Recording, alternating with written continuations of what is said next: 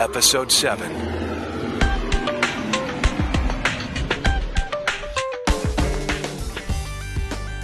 Hi there, and welcome to the show. I'm your host, Stephanie Cicerelli, and today's episode, with you listening, is now officially ready to go. Before we get started, I'd like to play a special message from Wayne Henderson. Hey there. Come close. I've got a quick question for you. What do the shows Lost and 24, Ballroom Dancing, the voiceover industry, and the 12-time world champion Green Bay Packers all have in common? Well, not very many things really, except that they are all covered on the Tuning In with Wayne Henderson podcast. The Tuning In with Wayne Henderson podcast is available in iTunes and at whpodcast.com. Again, you can find the show at whpodcast.com or just search for Tuning In with Wayne Henderson in iTunes. Either way, I want to thank you in advance for listening, so thanks for listening. Thanks, Wayne. That was great. If you have a podcast too, why don't you send us your promo and we can swap them for our shows? The Loop, informing you of news and current voiceover events. Museums have always been in a tricky position. Instead of bringing art to the public, they've had to make the public come to them. Not so anymore.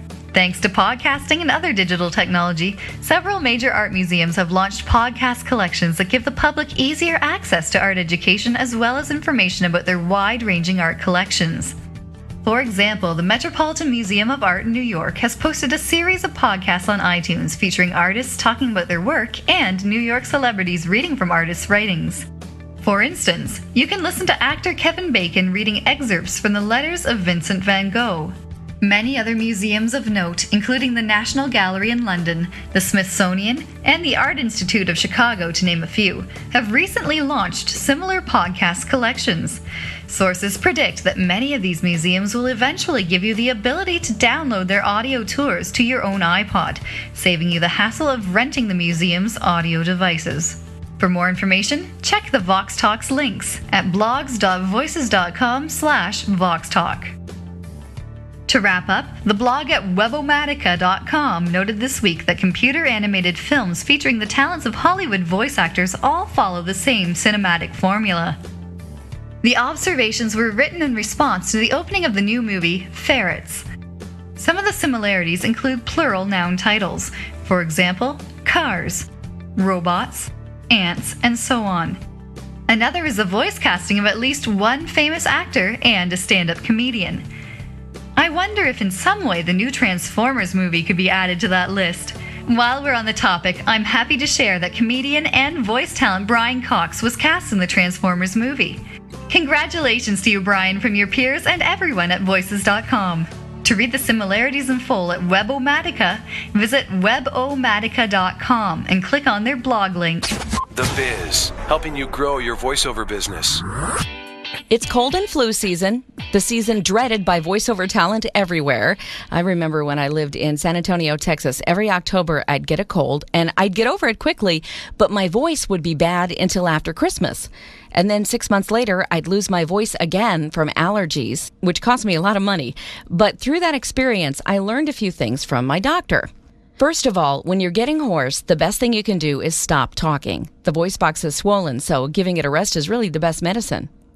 If you do have to talk, don't whisper. It's actually harder on your throat if you whisper than if you're talking at a normal level, even though very little sound is coming out. So try to speak normally.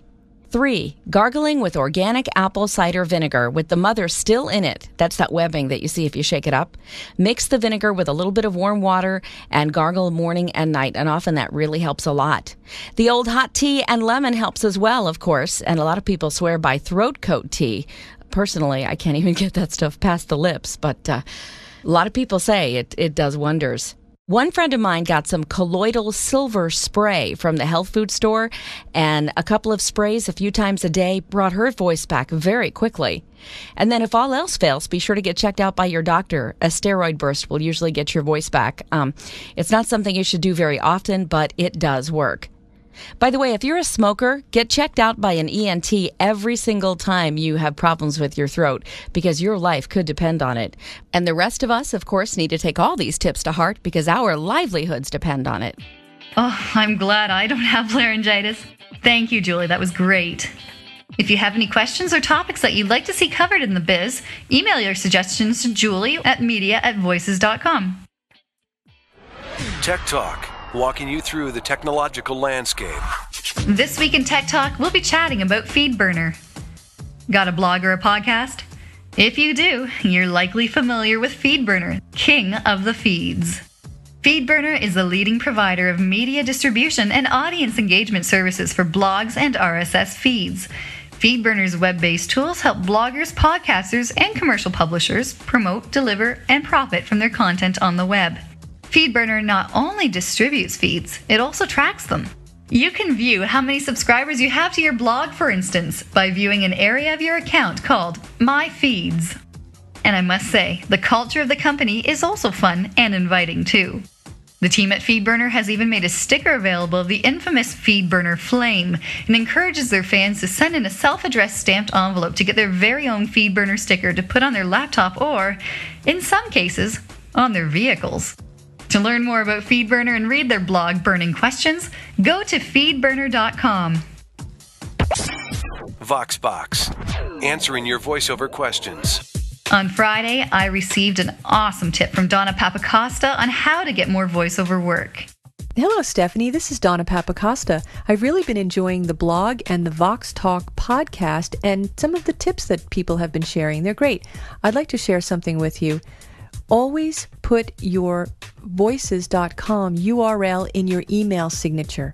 Just last week, someone who saw mine hired me for a voiceover job, and using that signature is especially important for someone like me who does other things. I do writing, editing, and podcasting. So sometimes people put you in a certain category and might not even realize that you do voiceovers. So let the whole world know.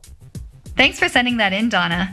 And you're right, you never know who may hire you because of one little link.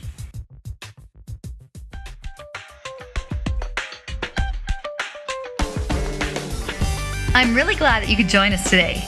We're always open to receiving feedback, so if you have something to say, zip it off to us. You can reach me at media@voices.com or by leaving a comment on the blog. Until next time.